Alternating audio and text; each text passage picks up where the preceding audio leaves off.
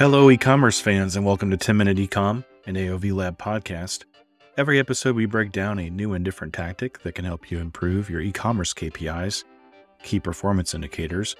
I'm your host, Andrew Figgins, and like most of you, I am an e-commerce professional. You may know me as the founder of AOV Lab, the former VP of Digital Product Innovation at Scrubs & Beyond, the former Director of E-commerce Technology at Rural King, or just from LinkedIn. Today, I'm excited to be talking to Tim Wilson, an e-commerce colleague that is doing some very interesting work in e-commerce at his company, ProductWind. Anyway, Tim, what did you come on the show today to share with your e-commerce colleagues? Hello, I'm Tim Wilson, and I am from ProductWind. I live in San Diego, and ProductWind is a completely virtual company where our employees are all over Canada, the US, and Latin America. One thing that I've seen that works in ecom, there's really two things that are jumping through my head. But the first thing is really, I think, the most important, which is getting your fundamentals right. Thank you, Tim. And after the ad, we'll get right into the chat. Today's episode of 10-Minute Ecom is brought to you by Spresso. Spresso's pricing optimization technology can bring your brand anywhere from a 10 to 15% improvement in conversion, in profitability, or a mix of both, depending on how you set up your pricing optimization strategy, which can be on a subset of products or on your entire store. AOV Lab is helping Spresso grow in the US, so if you're a US-based merchant and want to learn more, go to aovlab.com and click on Vendor Network to set up an intro call with Spresso today. And now, back to the show, and we'll jump right in with Tim Wilson describing some of those fundamentals that e-commerce retailers need to pay attention to. Michael Jordan still does the layup line in practice shooting free throws, right? Tom Brady still practiced taking a snap in his footwork. And it's amazing to me how many companies I talk to, how many brands, and their catalog is not optimized for the retailer. The image, the hero image isn't great. The image stack isn't optimized with the video and the title of the product detail page. And I feel 15 years of doing this, and I feel like if everyone was honest about have I truly done the fundamentals correctly across my catalog, most people have areas for improvement there. And that's where I would always start. Absolutely, Tim. And welcome to 10-Minute Ecom today. I love that there are not just one or two things. There are so many things, so many tactics, technologies out there that our ecom peers and colleagues bring to the table. I love what you're bringing to the table today, starting with the basics, but you've got something that you've done that even goes a level deeper as well, which is that you've worked and your software has worked with social media influencers. Can you talk about that a little bit? Yeah, absolutely. If you have your fundamentals in place, one of the things that I have seen work honestly better than I even expected, having done this, is using social to drive e-commerce KPIs. So in the world of social, I feel like it's still just a lot of semantics and people don't necessarily understand nuances or differences. It's like saying in 2023, saying you're in social is like in 2009, saying you're in online advertising. People are like, oh, okay, that's great. But today, if you said you're in online advertising, you have to be way more specific because there's so many different things that you can do that need different skill sets and deliver different results. And that's where we are with social. Social doesn't just have to be a form of PR. It doesn't just have to be reach and engagement. And what we've found, the real found is that if you want to have an unfair share on Amazon or Walmart or any of these retailers' websites, you have to understand their algorithm. And that we've found that social is the best way to train the algorithm into loving the product. I think that's super interesting. And if you're willing to, Tim, I'd love to hear a little more detail about how do you get the algorithm to love a product? I'm super curious about that. Yeah. So the trick is, if you go talk to social companies, they'll talk to you frequently about the demographics and psychographics of the influencer or the creator, depending on their level. And those are important. It's important that you have a person who looks like your brand if you're doing a social post. However, the real thing that you need to know isn't the demographic and psychographic. You have to go a little bit deeper than that and understand their behavioral tendencies and their behavioral profile, and understanding more of who this person is and what their activities and actions are likely to deliver. So you don't have to use ProductWind for this at all. ProductWind is just one of the options.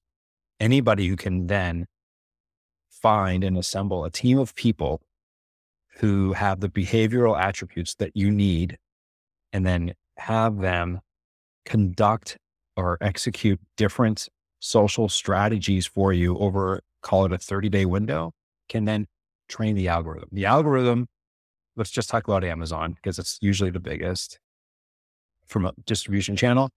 For Amazon, there are a lot of different things that you need to help influence the algorithm. And certainly external traffic is becoming more and more important as they look to conquest the rest of the world. But it's not just external traffic. Really, the most important thing is sales velocity and conversion rate. And if you can show external traffic driving up your sales velocity and your conversion rate week over week, what that tells the algo is this product is relevant. This is the thing that people want to buy. And what Bezos has famously said, right? I'm not in the business to help you sell things. I'm here to help people buy. So if you can signal to the algorithm that your product is super relevant and what people want to buy, there's tremendous upward pressure on it. So your organic rank goes up.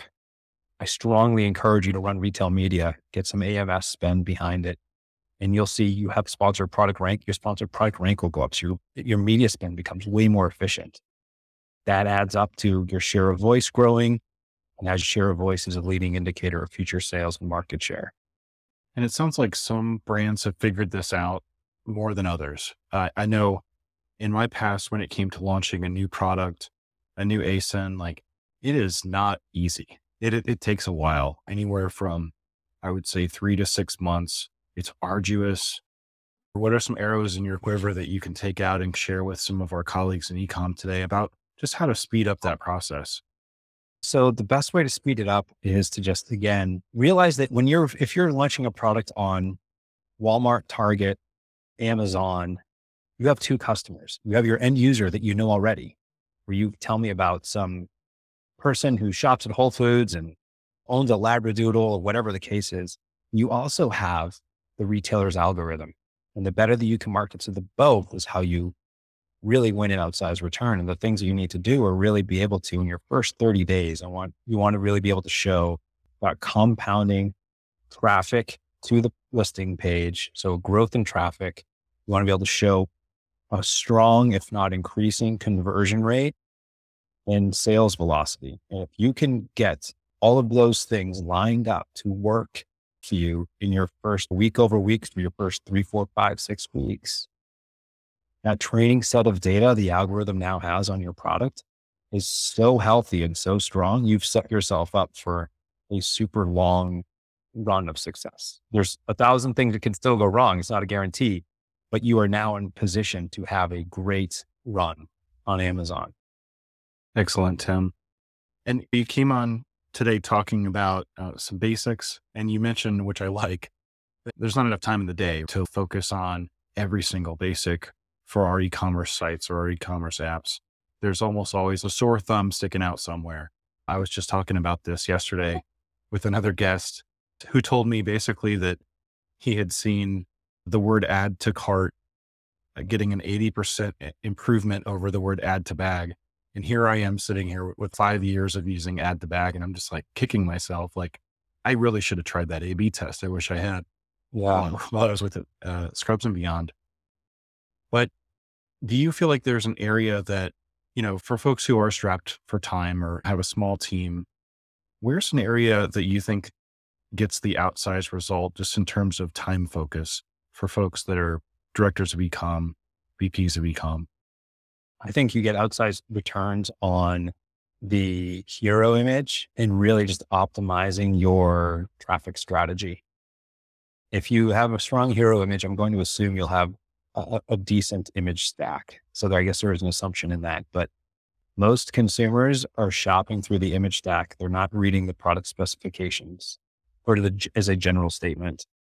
So if you can get that and then optimize your traffic strategy, your conversion will be there. And I was working with a large global 1,000 organization recently, and we did a product win campaign for them. And it was, from our perspective, worked exceptionally well from the start. We were able to 5x traffic. They weren't thrilled because things weren't selling, and that's not great. Like, the goal is to drive sales. And we just dive into the product detail page and comparing your product detail page to going to the best sellers in your category and just looking at what those top 3 or 4 people's detail pages look like usually reveal a fundamental difference, right? In this particular case, the company was using extremely technical language and stuffing the image stacks with a lot of words that I think didn't really resonate with people. And the top 3 competitors all had super clean, crisp words, simplified language, right? That really punched you in the face with the benefit on each one. The benefit was 3 words long, not a paragraph. So revamping the recipe for success in your category is out there. Go mimic it, so you have the similar conversion rate, and then just focus on getting better traffic, driving up your share of voice through retail media and through sources that can deliver compounding external traffic. Awesome, Tim. And thanks so much for stopping by today on 10 Minute Ecom. It is just a 10-minute show, so we don't have a lot of time left. But before we depart today, is there anything else that you'd like to share with your colleagues and peers in e-commerce? Just that, look, what you're doing is hard.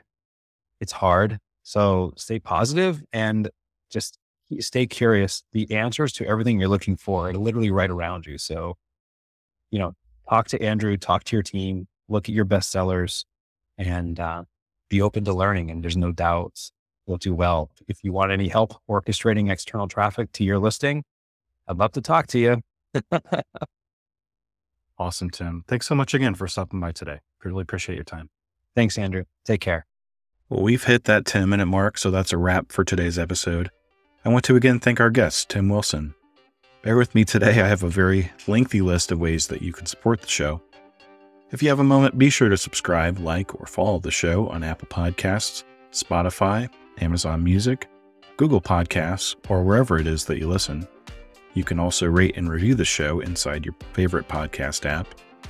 Also, you can go to aovlab.com and check out more episodes of the show, as well as our vendor network.